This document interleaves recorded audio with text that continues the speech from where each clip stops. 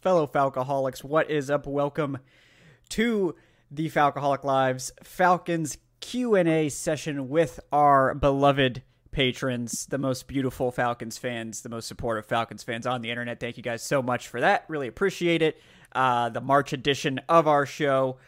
I am Kevin Knight, your host at Falcoholic Kevin, joined by a suite of guests, including a special secret guest who appeared out of thin air and didn't even tell me he was coming. So that's how secret he is.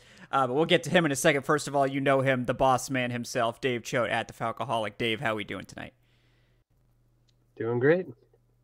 Terrific stuff. Glad to have you. I hope that the ankle is healing. The Moose hopefully have behaved, because I know you can't get out there and discipline it as you usually do. But yeah, it's been tricky, but I look forward to resuming my moose wrangling soon. So yes. It'll be good. I know it's one of your favorite pastimes. So speaking of favorite, yeah. Yes, speaking of favorite pastimes, we have with us noted Hawks fan, suffering Hawks fan perhaps, Adnan Ikic at Say Which Way. Adnan, how are you doing? Very good. We've been very mid this season. Yeah, they still 500. Yeah. A game under 500. A chance to get back to 500 tomorrow. Okay. Well, could be worse. Very mid. Yeah. I was mentioning it to the guys. My apologies if I don't sound 100%. The pollen here in Georgia is absolutely destroying me right now. So, we move though. We try. We're gonna push through. That was me last week. I had to take a bunch of stuff after I had been traveling, and I also had to push through. So we're working on it, folks. And of course, our special secret guest tonight, he is Evan Birchfield at Evan Birchfield on the Twitters. Evan, Director of Guest Personnel. Welcome back. How are you doing? Good. I feel like you hyped me up a little too much. They were probably expecting like someone good, but it's me. You're very good. Don't put yourself down. Yeah. Well, I mean, like maybe a player or something, but it's just Evan. Special guest. Happy to be on here. The special guest was actually Lamar Jackson. He was Lamar. He's coming to negotiate live on the program. Yeah. Probably wilder things have happened. I'm sure we will get plenty of Lamar questions. If we asked him, he might. He might. This point. Yeah. It seems like he has plenty of time. So yeah. Well, speaking of Evan, maybe get on that. Yeah. I'll send out some feelers. Yeah. Work the sources. Yeah.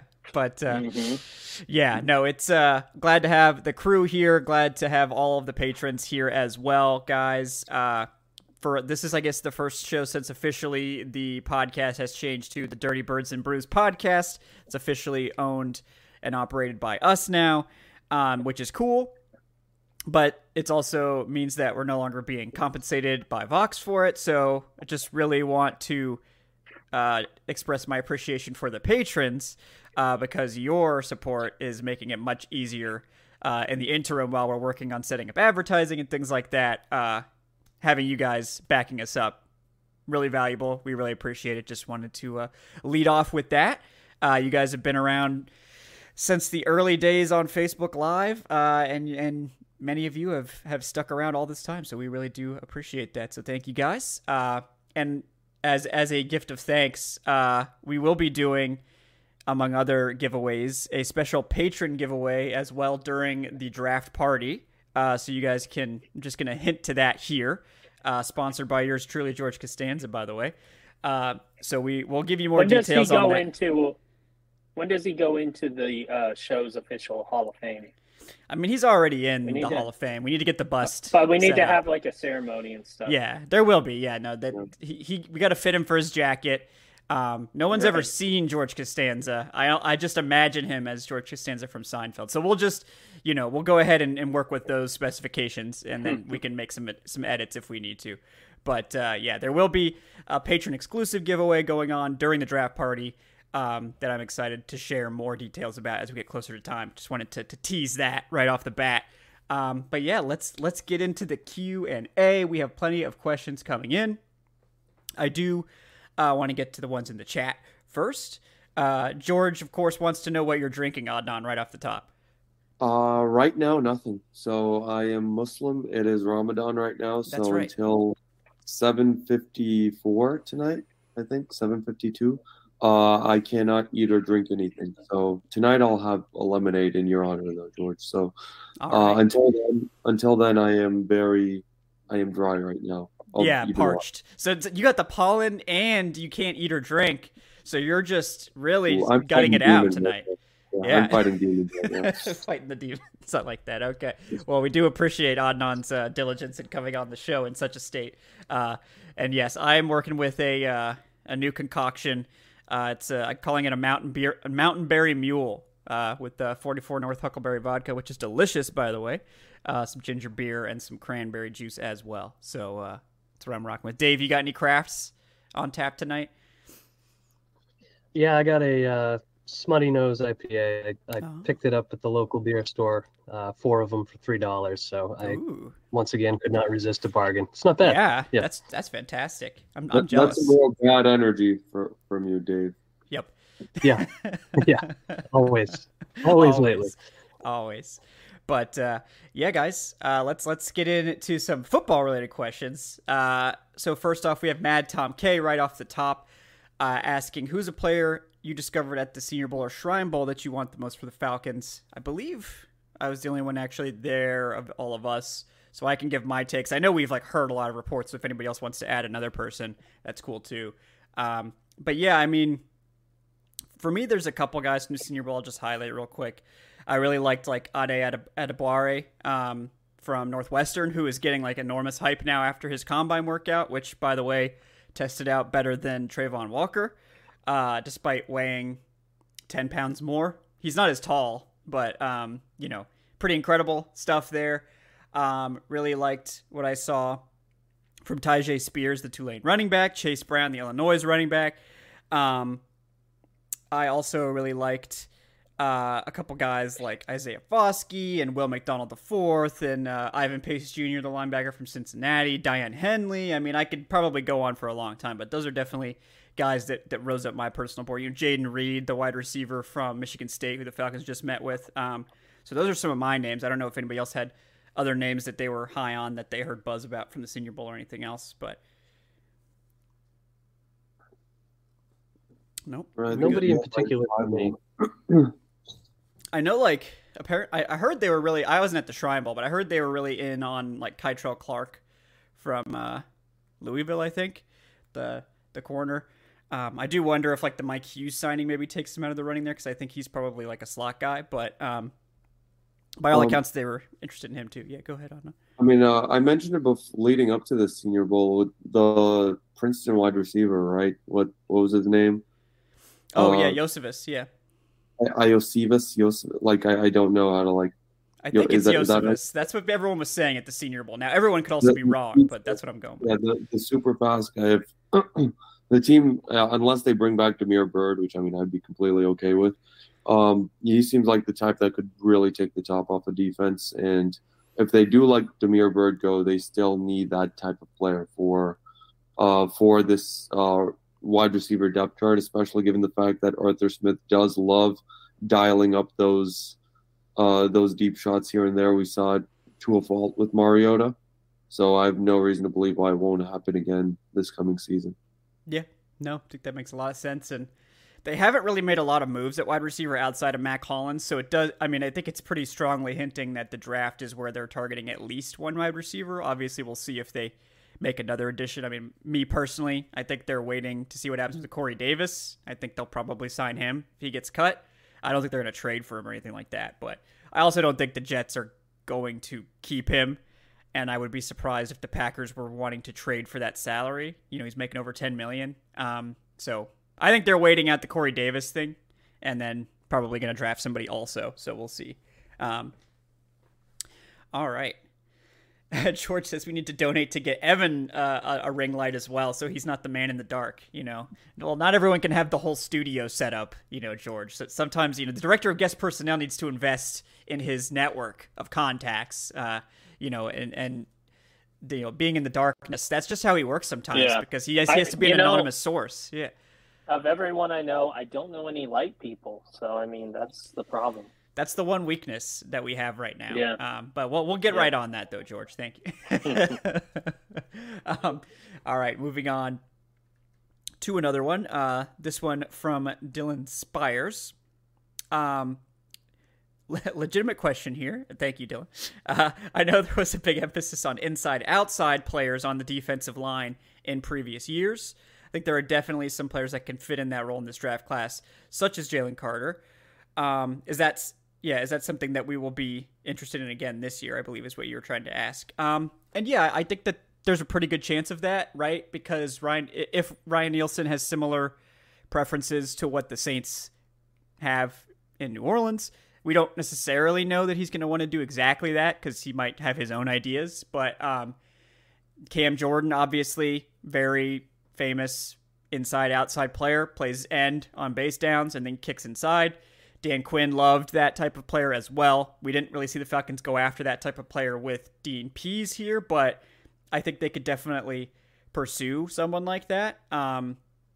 So yeah, I mean, I think you look at guys like I already mentioned Adebawore from Northwestern. He's an inside-outside guy, played edge in college, probably going to play more on the inside in the NFL. You've got guys like Tuli Tupulatu from USC, another similar big end who can play kick inside on passing downs. And yes, I do think that they're looking for that type of guy. I don't think they really have one on the roster right now. And Mad Tom K mentions Adrian Claiborne, another good example of a player like that. So yeah, I mean, I think that's something they could they could pursue. What do you guys think? Do you think them getting a potential inside-outside guy is high up the list? It would seem to be to me. I think even Caden Ellis, who's, probably going to be outside linebacker versus inside linebacker, depending on what they want to do with him. Like, I think there's going to be an emphasis on moving guys around, just based on who they already have and who they're looking at getting. If they signed Campbell, if that actually comes through, if you draft a guy with that talent, like, I think they can do some interesting things up front. And I think that's what they would like to do. And I think I speak for all of us when I say interesting things up front would be more than the Falcons have given us in 5 years. So let's see it. Yeah, definitely agree there. Lots of room, I think, for upgrades on the front. And I do think that getting that type of big end is something they don't really have. I mean, they did sign Amani Bledsoe, who is sort of similar to that, more of like a depth option. And then they just signed Joe Graziano. Was that it? I forget the last name. I think it's Graziano. Yeah, I kept wanting to be like Tony Graziano. Yeah, that's what I was thinking. Yeah, Graziano. It is Graziano. Yes, okay. So I mean, I think he could also be that. I think he played more like inside, like a 3-4 defensive end for the Chargers. And Chargers fans apparently are pretty high on him. They thought he didn't really get a fair shot. So he could be more interesting too. But I do think I feel like they're more likely to target that type of player in the draft than like another Arnold Ebiketie sort of guy, which is why I really like Tuli Tupulatu. I like Adebawore if he's there, that sort of type of player, or like a bigger end like a KJ Henry later. So yeah, I do think that is something that they will value and target highly. I do think it should be noted though, from all reports, and we got it directly from Josh Kendall over at The Athletic, the Falcons beat reporter. It does not seem like the Falcons are really in on Jalen Carter himself. So I think that that's something where I would be prepared for the Falcons to pass on Carter at 8, given the off-field stuff. And I would also prepare for Falcons Twitter to get into a civil war over that the second it happens. Yeah. It's going to be brutal. I'll be on him. Yeah, go ahead, Dave. Yeah, I'll be on the UGA side with that one because I don't really understand it. Like, I know, I guess, the off-the-field concerns, but I also think, it's a guy who made a mistake, and, like, especially, his performance at his workout there, to me, that speaks pretty clearly to a guy who's been through a lot. So to me, it seems like one of those things that's overblown. You know what kind of talent he is. If you trust your culture and your locker room, like, I don't know. I will still believe it when I see it with all these teams passing on Carter. Like, if he falls out of the top 10, I'll still be shocked. It could be smoke, but yeah, I'm with you. I would like to see the team get just because he would probably be BPA at that point, right? At 8, like it'll be him or Bijan, and I mean I wouldn't. It depends on your preference, but I think Carter. I would even put Carter above Robinson as just a pure player. But I do want to say that was such a blunder by his agent for even letting him do that pro day. Like it was clear that he was not ready. And like at that point, you have to make up some injury excuse to just get him out of it. Yeah, I mean, I agree. I suspect that Carter like really wanted to do it. Like he just wanted to get back to doing what he does, which is being a professional football player. And probably wasn't the best idea. But I don't necessarily blame Carter for wanting to go out there and get back to some sense of normalcy. And we're not going to comment on the character concerns, if they're real or not, because we're not that plugged in. We haven't met with him. We don't know the details. We won't pretend to, like some. So, either he will pass the Falcons' character concerns. Fontenot talks a lot about getting the right makeup, like it's very important to him. So either Carter checks those boxes or he doesn't. We won't know that up until the actual draft. But I've said this on the pod and on the live show before that I think that if the character stuff with Carter is no big deal, then he's going to go to the Seahawks. And if it is a big deal, then the Seahawks will pass, and then probably a lot of other teams will pass. So, and also the Lions, I think, are sitting right there and could really use Jalen Carter as well. So I think if he falls past those two teams, there's probably more to it than we realize, or at least there's some level of concern. And, it's probably something that the Falcons are also going to pass on, but we don't know. I know Josh Kendall did sort of quasi-walk back his statement and say that it was just his opinion, but I think that was probably a little bit more than his opinion, and, maybe Falcons didn't necessarily want that to be that obvious, but it's also early. Like, we still got a month, roughly, until the draft, almost exactly a month, actually, and this is like going to be the low point of Carter's stock right now. He just had the stuff come out that blew up his combine. Then he had the bad pro day. We've got a whole month for everyone to remember that Carter might be the most talented player in the entire draft. So, we've still got time to get there, potentially. So, I think that Carter's stock is going to rebound, and by the time we actually go into the draft, that he's going to be a top 6 lock once again, and we're just not even going to have the question of whether he'll be in Atlanta. As much as I would, from a talent perspective, absolutely love the pick, like he would be number 1 on my board by far, in terms of the guys that are likely to be there. I think if you want to argue between him and Will Anderson, that's a pretty interesting argument, but I really don't think it's going to be an option for Atlanta for multiple reasons. Mostly that he's probably not going to be there. All right. Next question. This is from Ryan on the Discord. Thanks for the question, Ryan. Appreciate that. He says, why would the Falcons take Bijan Robinson at 8 if running back isn't their biggest need? It seems like we have a lot of other positions to address. Unless the team is just that big of a fan. I don't know why we would go there at 8, or is it that there's that big of a drop-off between him and everyone else? Yeah, this is a question that we have addressed on the live show. But yeah, I mean, Adnan, I know you're a pretty big Bijan supporter as well. I don't know if you want to take a shot at this first, or... Yeah, I wouldn't say it's a huge drop-off. I think it would be... The team has proven in the last 2 years that they don't really care, nor should they right now, about straight positional value outside of, let's say, quarterback.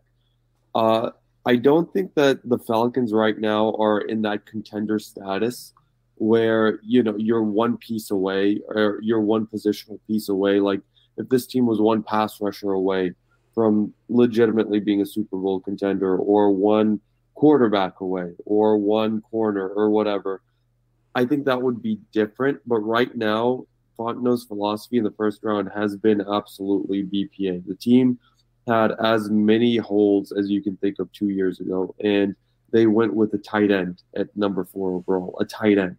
They went with a wide receiver last year at number 8 overall, despite the fact that they had holes everywhere on defense.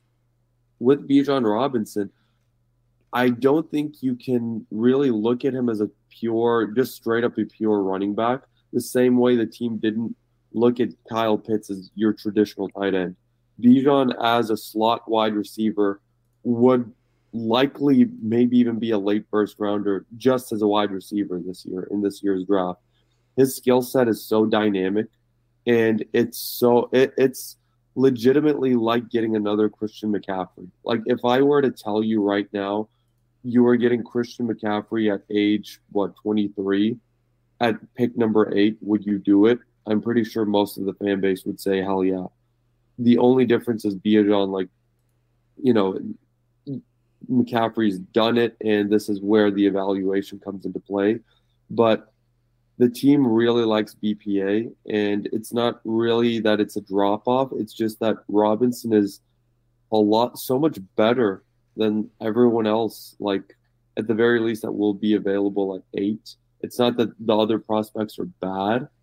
It's just that this is a top 3 player in this draft talent-wise, and don't be surprised if Fontenot and Arthur Smith say, yeah, we're going with the best possible player, because that's what they've done each of the last 2 years, and it won't be, it's Bijan versus Tyler Algier. It'll be it's Bijan and Tyler Algier turning this offense into one of the most potent units, skill position-wise, that you can think of, because Arthur Smith is going to deploy these guys out there at the same time, and he's going to get creative with it. And I know that he probably would love to get his hands on such a talent, because Robinson, running back-wise, I think it would be fair to say that since McCaffrey, since Todd Gurley, maybe this is the top running back prospect. And it's wrong if you're just looking at him as a pure running back. I'm not saying that, it's Bijan or bust, but I'm saying if the Falcons do pull the trigger at 8, it's not a bad pick.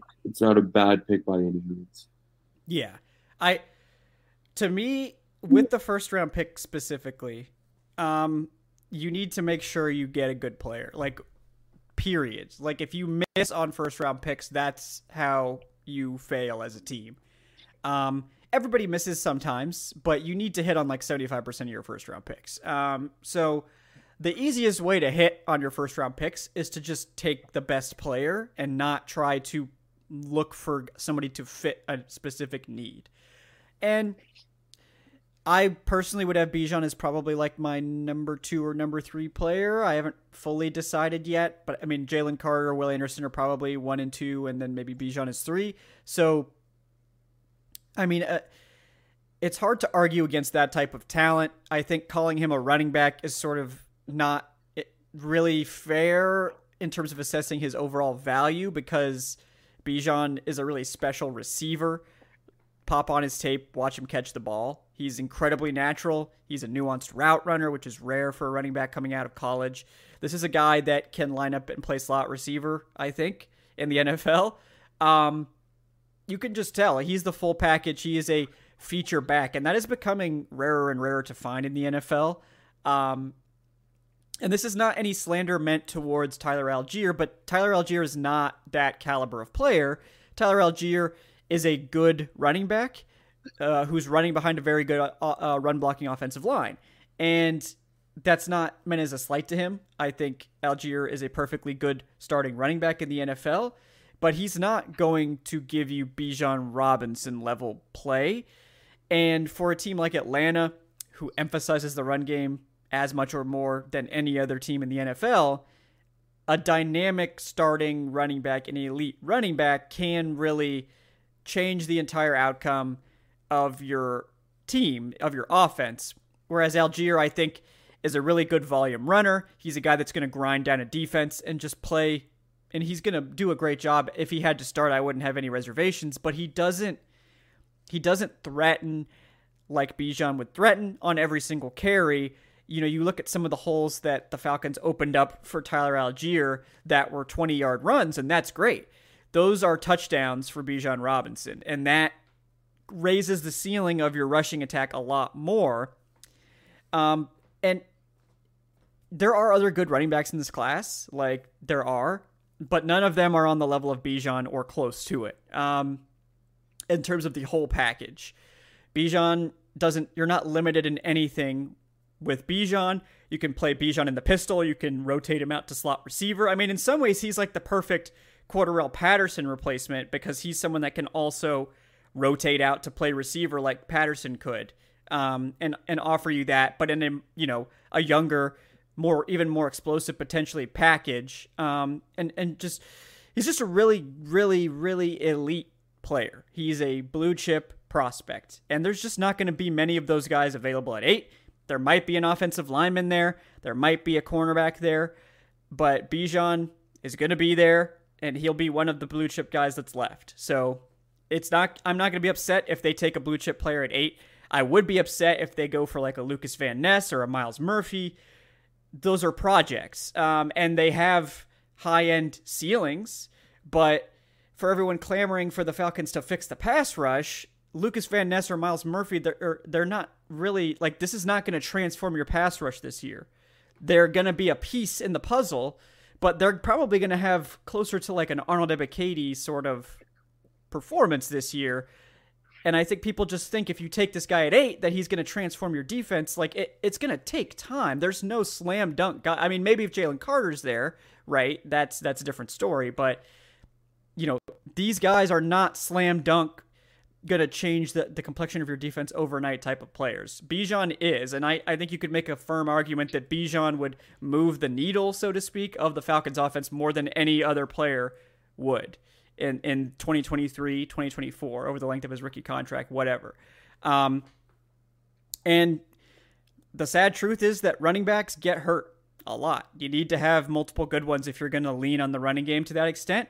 I mean, look at the 49ers. They had this stacked running back room with like Elijah Mitchell and all these guys.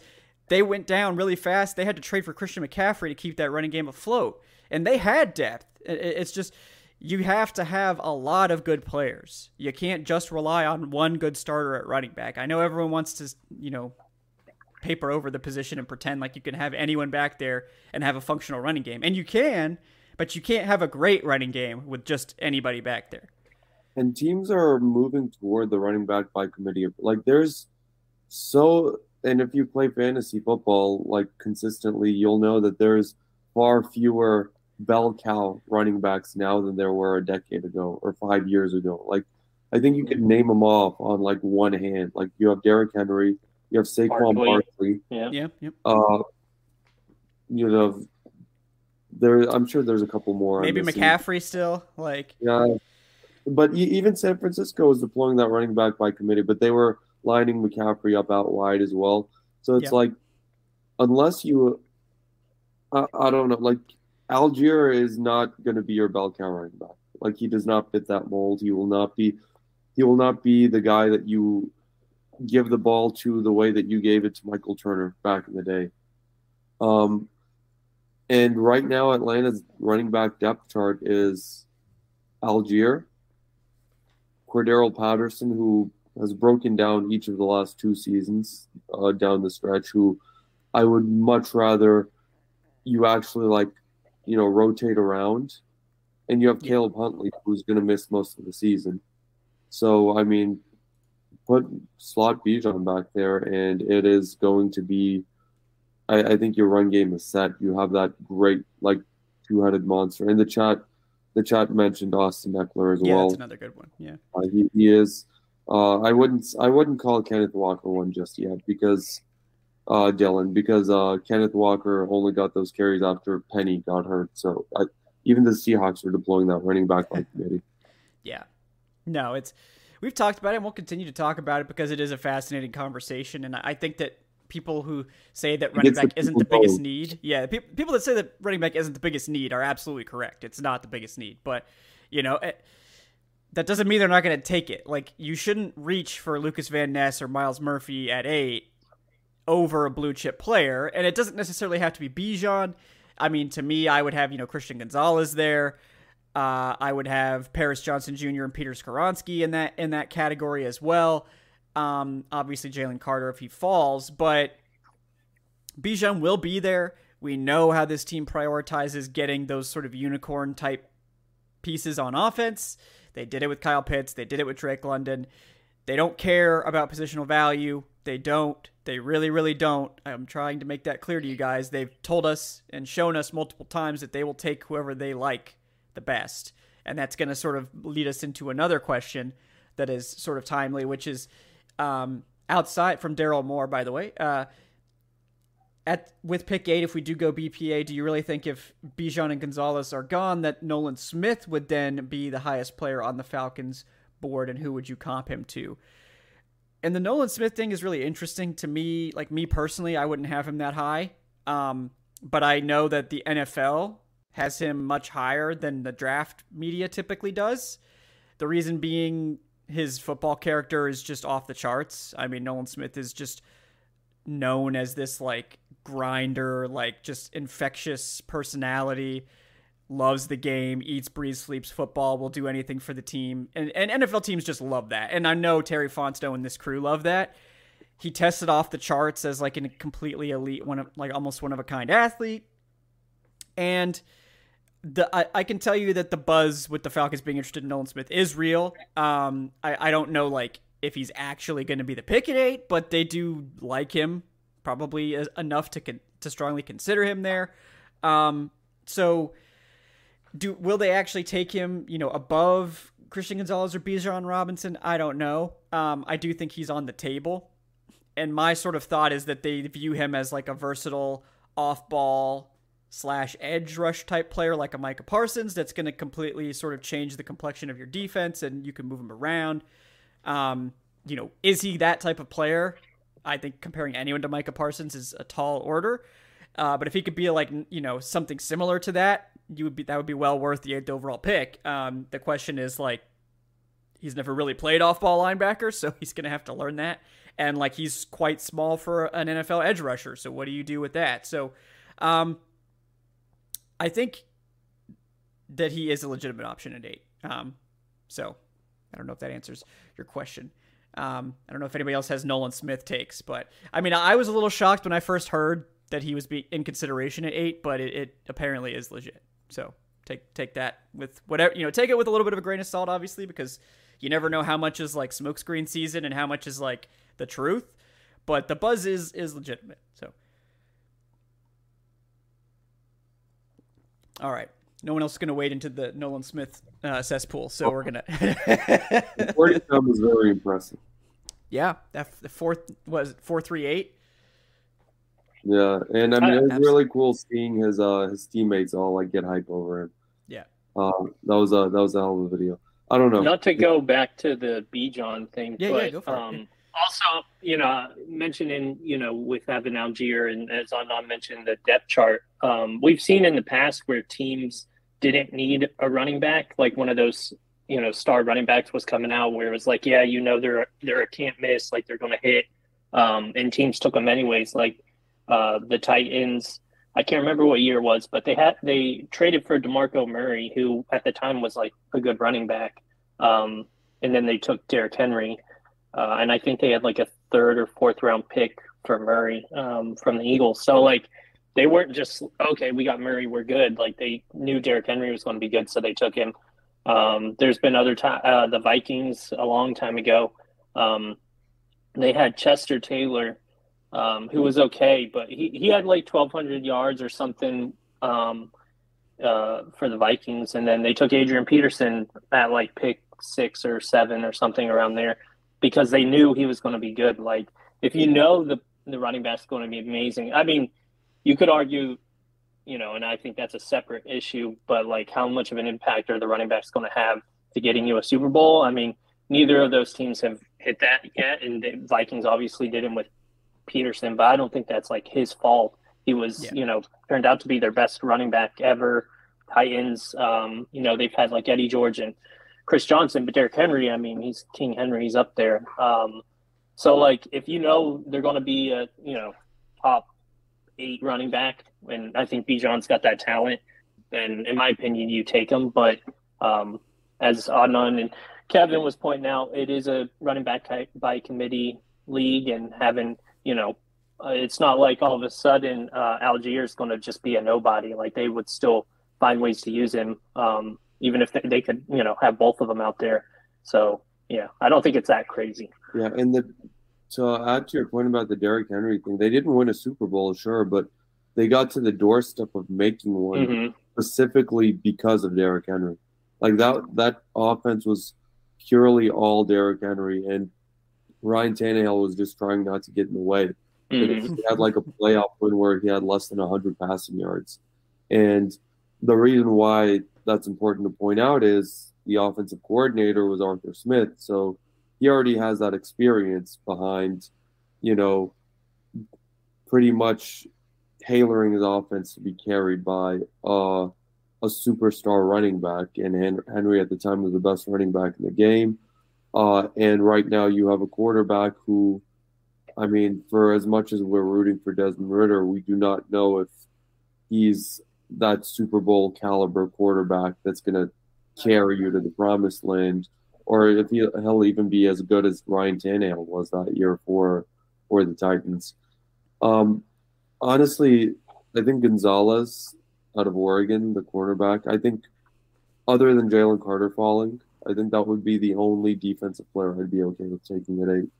I just don't see, like Kevin was saying, like I don't like forcing a pass rusher when you have, just because you need a pass rusher, when you have other players who are, much better on the board. Like I would much rather have a Skoronski than Nolan Smith.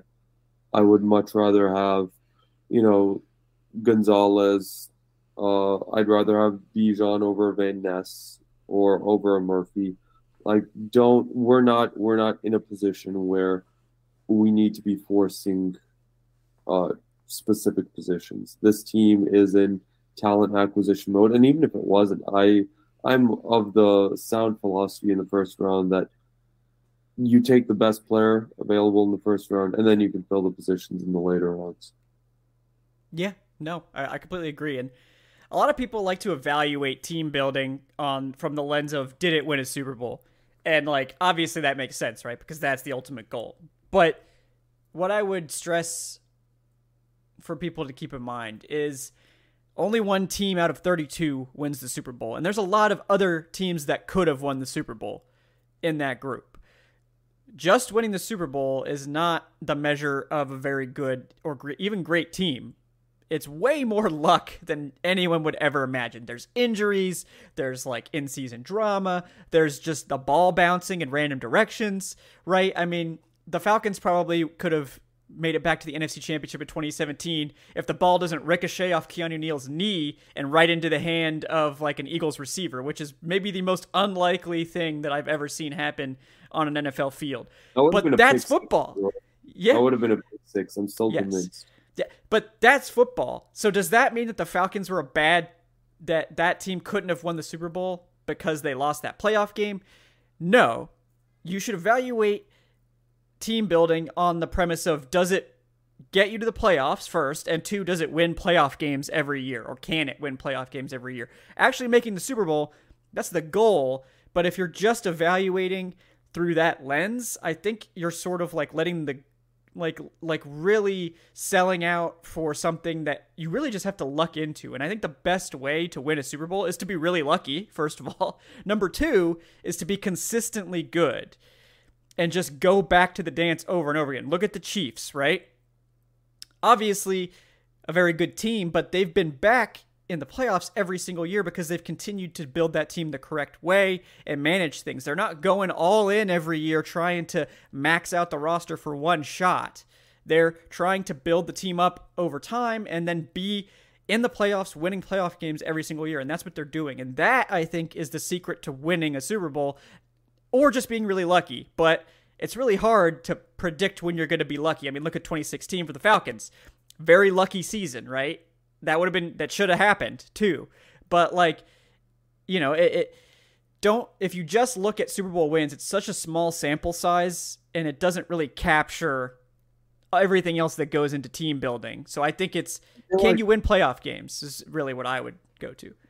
I feel like that's a deeper conversation and a deeper issue of just how cancerous ring culture has become. Just like in modern day sports fandom of now, it's all become, if either you win a Super Bowl or it's a complete failure of a season. season. Yeah. So for 31 teams, every single year is just a complete failure of a season. And I don't know why, I don't know where that started. Like from what I hear from like older people, that wasn't always a thing back in the day.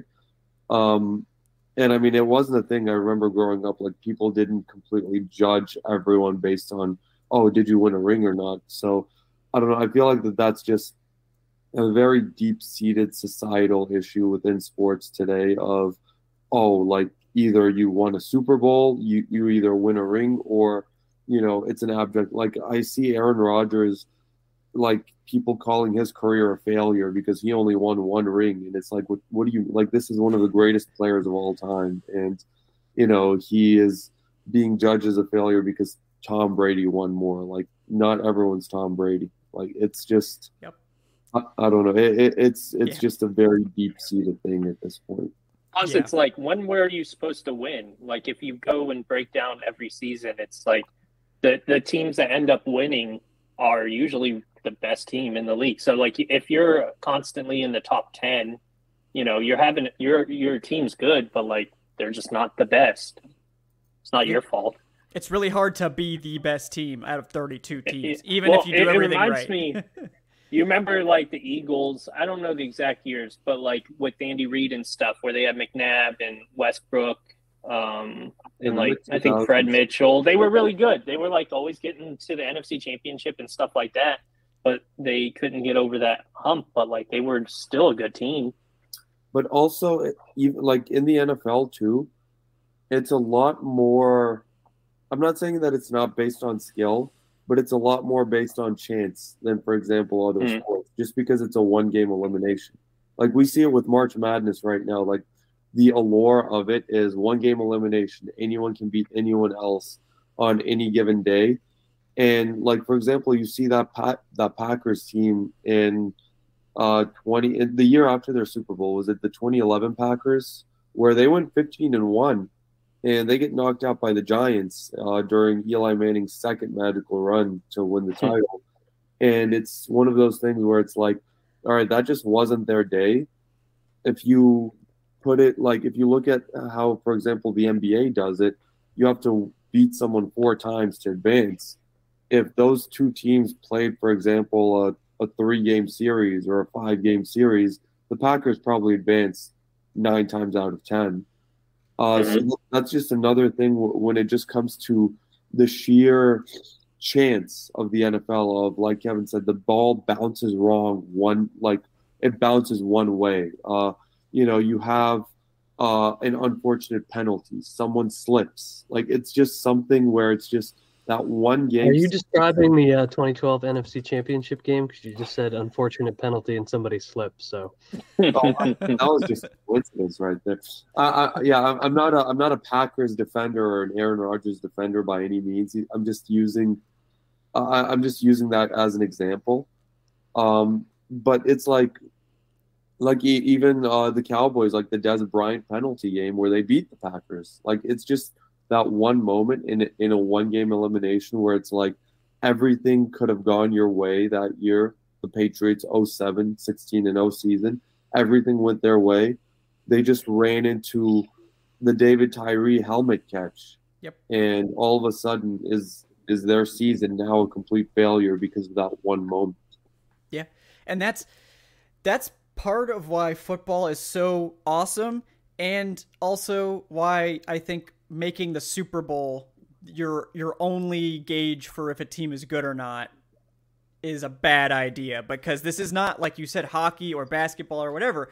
The way those playoffs are set up, and it works for those sports a lot better because it's not as necessarily physically demanding as football, where playing like a 3-game series in football would be brutal.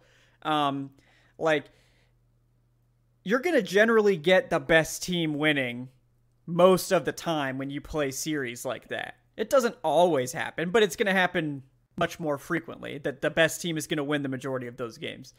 But the NFL is winner take all, one and done. Like, and it's very high stakes, and it creates some really crazy fun, title runs and magical moments and all these things. It also doesn't always lead to the best team winning. Look at those Giants teams. Perfect example. you can't make an argument with a straight face that those were the best teams in the NFL that year. They just weren't. So, it also has like such an outsized impact on legacies, right? Because you look at Eli Manning and how good is Eli Manning really? Like, I would say that he was an above average NFL quarterback for a while, right? But he won 2 Super Bowls. And so now he's a borderline Hall of Famer, potentially a Hall of Famer. And it's interesting how much we base on, did you win, this big game or not? Like, it's like the Flacco versus Ryan argument that were raging for the longest time. And then Flacco won a ring, which Ryan didn't. And even though Ryan had the better career overall, like that's the kind of thing that sticks out in people's minds. Yeah, exactly. So it has such a downstream impact on everything in terms of how we talk about things, in terms of how we think about how you build a team to get there, which is one of the big debates right now for the Falcons. I think it's too much. We do focus purely on like who won the ring, how did they get there, how do we replicate that when these teams are winning with Eli Manning, Joe Flacco, Trent Dilfer, who is barely an NFL quarterback. So, it is about, you can take a different road to get there. And to Adnan's point, and Kevin's point, the better you are every year, the better chance you give yourself of getting there, which is why I think the Falcons emulating the Bills, it's interesting that they've said that a couple of times. I've written about it a couple of times, and people say, well, they haven't won anything. Well, they're in the playoffs every year, so they might, at some point. Yeah. Maybe they get that bounce. So you got to give yourself the chance to get that bounce. And honestly, I think the shift started with the mainstream media. Like, yes, well, we had those like sports debates and where it's like you can't even like really like the people debating or trying to more so play characters than actually give actual analysis. And it just became a thing where it's like, all right, to build this up, I need to put this other athlete down, and to put him down or to put these legacies in question or to put these teams down, what's the easiest possible way, the cheapest way to do that? Oh, they didn't win a ring. Oh, so I think that has sort of poisoned sports culture in the last decade. Like, it started seeping in the 2000s, and now it's just like full on, like, you get on Twitter and it's just a cesspool, or any social media, it's just a cesspool of, oh, did he win a ring or did he not? But that's just a deeper issue that we've just gone on a tangent about at this point. My mistake, guys. No. I mean, it's a topic that I'm passionate about because I think it's something that just gets reduced to something that is too simple. Like, when talking about the Bijan thing, this is a common thing. It's like, oh, well, those Titans teams never won a ring. Well, they got close several times.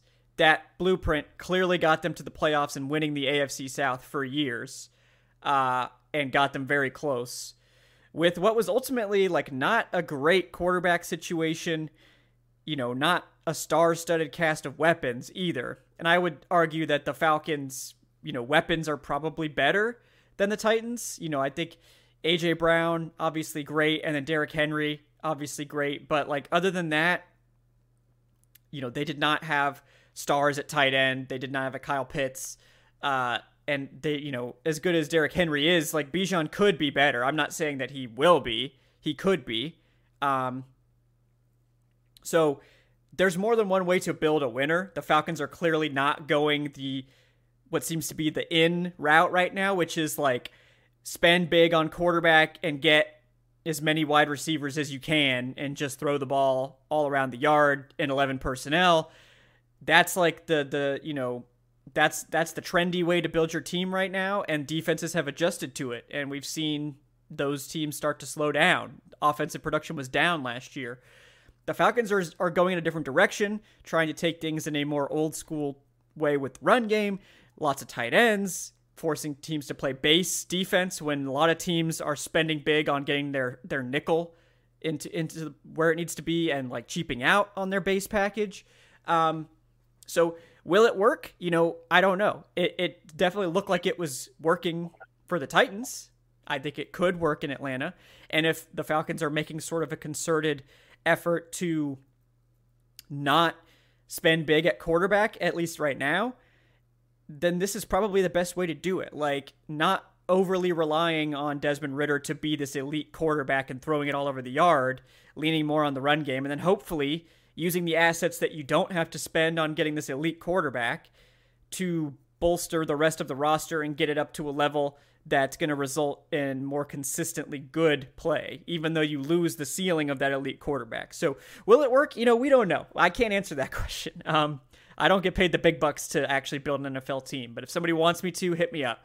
But, we don't know. That's, I think, the plan at this point. I know we had questions about that too. Like, the plan is what I just said. They want to I think the plan is to not spend a bunch at quarterback, not spend a bunch at wide receiver, bring in a bunch of tight ends, get the run game to an elite level, and then use those resources that you could have spent bolstering the quarterback and the receiving group and try to maybe throw that at the defense to get that to a level that's at least like average to above average, and then hope that that's enough in the NFC, and it might be. I mean, it would be. I think it would be a little bit of a different story if we were in the AFC, where you have to beat Patrick Mahomes and Joe Burrow and Josh Allen to get to the Super Bowl. Who do you have to get past in the NFC? I mean, Jalen Hurts, no slander intended, but I mean, in the NFC, like these quarterbacks suck in the NFC right now. Legitimate, like I don't think I've ever remembered a greater discrepancy between conferences when it comes to quarterbacks. Like legit, like when's the last time one conference has had quarterbacks that were so much better than the other one? Like right now, who's the best quarterback? Jalen Hurts, maybe you could make a case for. I wouldn't say he's a top 3 quarterback in the league.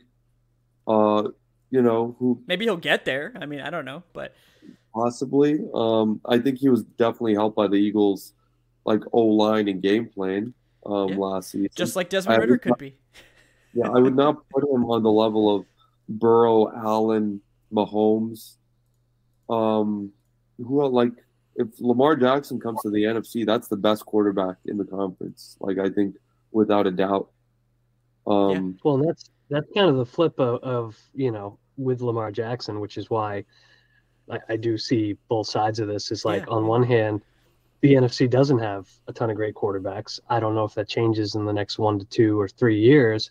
So Ridder might be perfectly fine if you build a great team around him, which I think is the course they're going to take. But again, if you trade for Lamar Jackson, you have the best quarterback in the entire conference. So yes.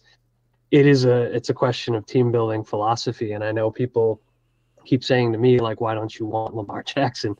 It's not that I don't want Lamar Jackson. I would love to have Lamar Jackson, but I think realistically, given what the team has indicated to us, they're not going to. Maybe some other team in the NFC does, and then we get to see kind of, firsthand, head-to-head, which approach works out better.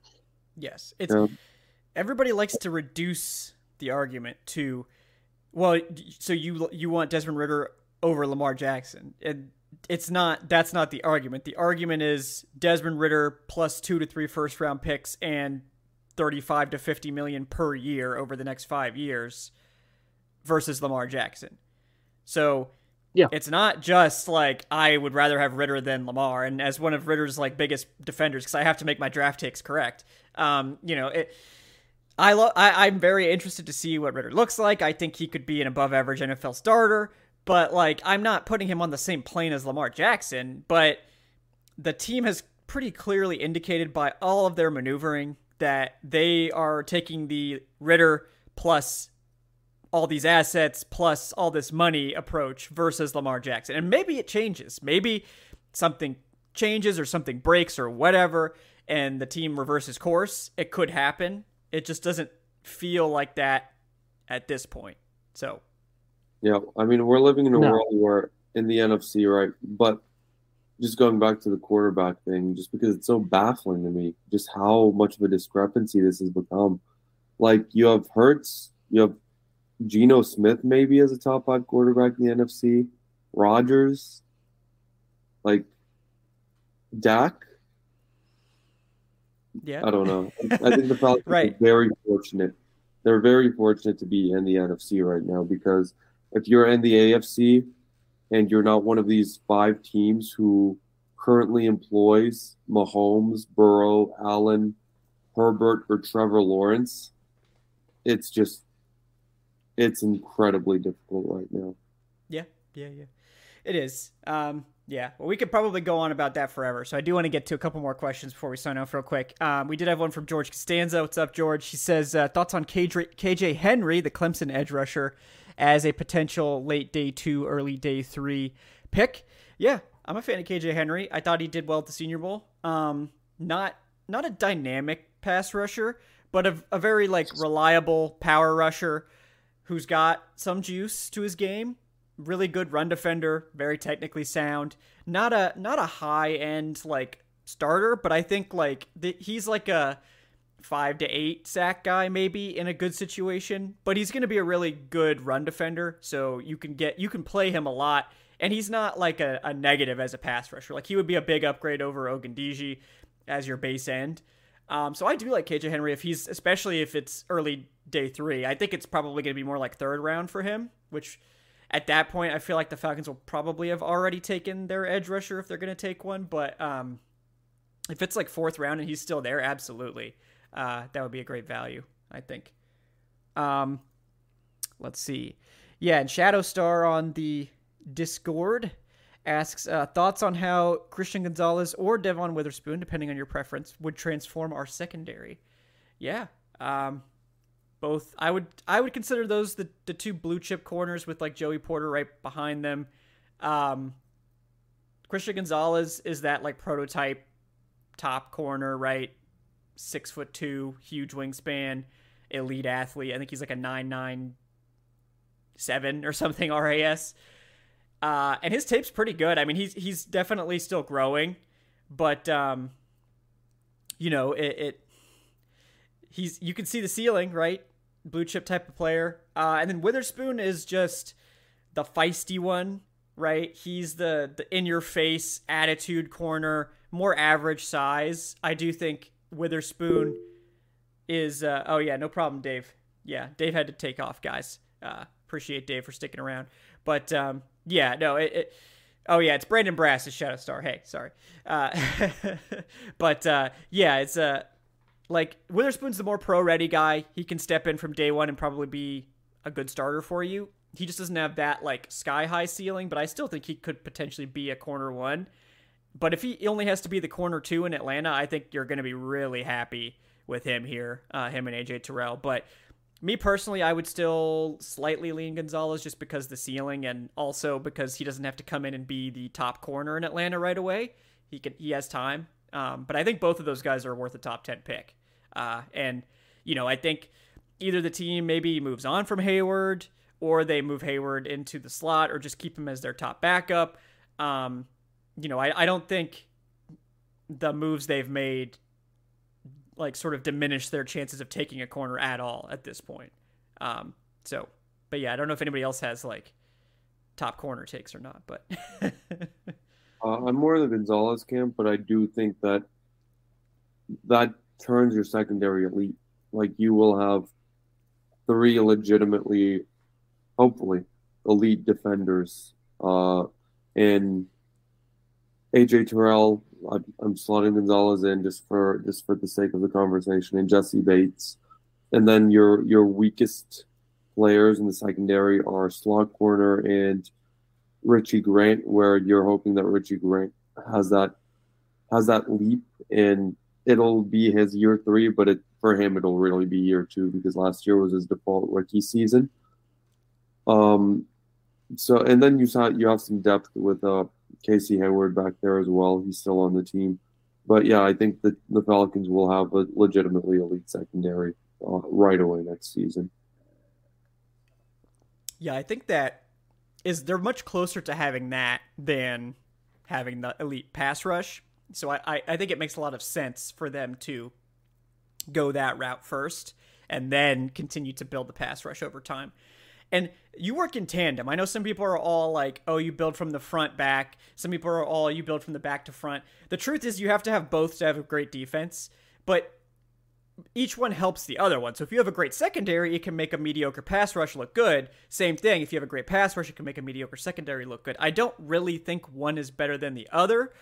I think there's plenty of analytics and stats that say one way or the other.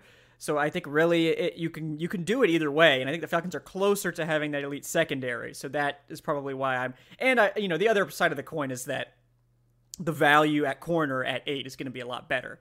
Like I would have Gonzalez and Witherspoon over Lucas Van Ness, Miles Murphy, any of those guys, so that's why I would lean that direction. And then one last question here from Brandon Brass about Adamia.